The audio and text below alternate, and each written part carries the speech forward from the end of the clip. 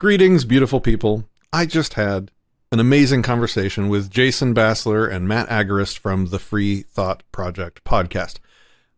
They're going to be releasing the full chat soon on their platform, but I had some clips that I wanted to share with you guys early. So I hope you enjoy these. Please go follow, if you're not already, go follow Jason and Matt and the Free Thought Project so that you can see the full podcast episode when it comes out.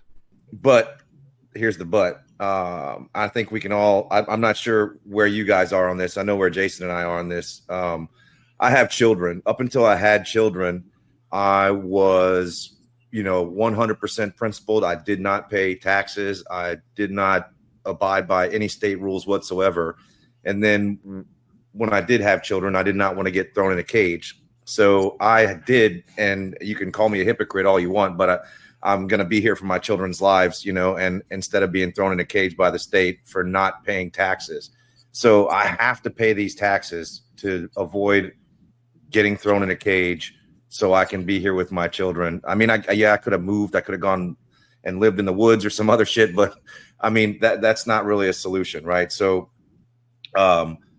given both of your responses that we have to maintain 100% principled stances on this, how do you reconcile issues like being thrown in a cage for taxation? You're not changing any minds behind, stone walls and barbed wire.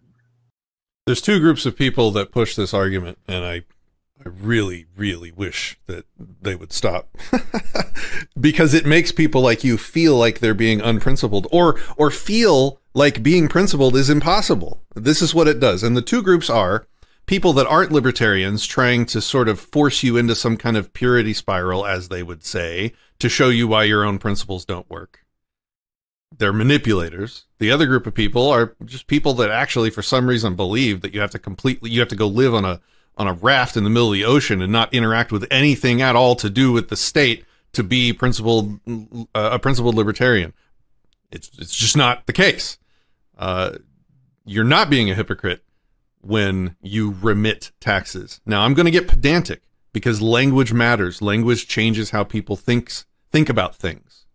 You do not pay taxes. There are no taxpayers.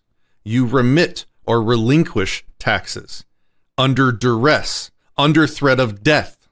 It is extortion.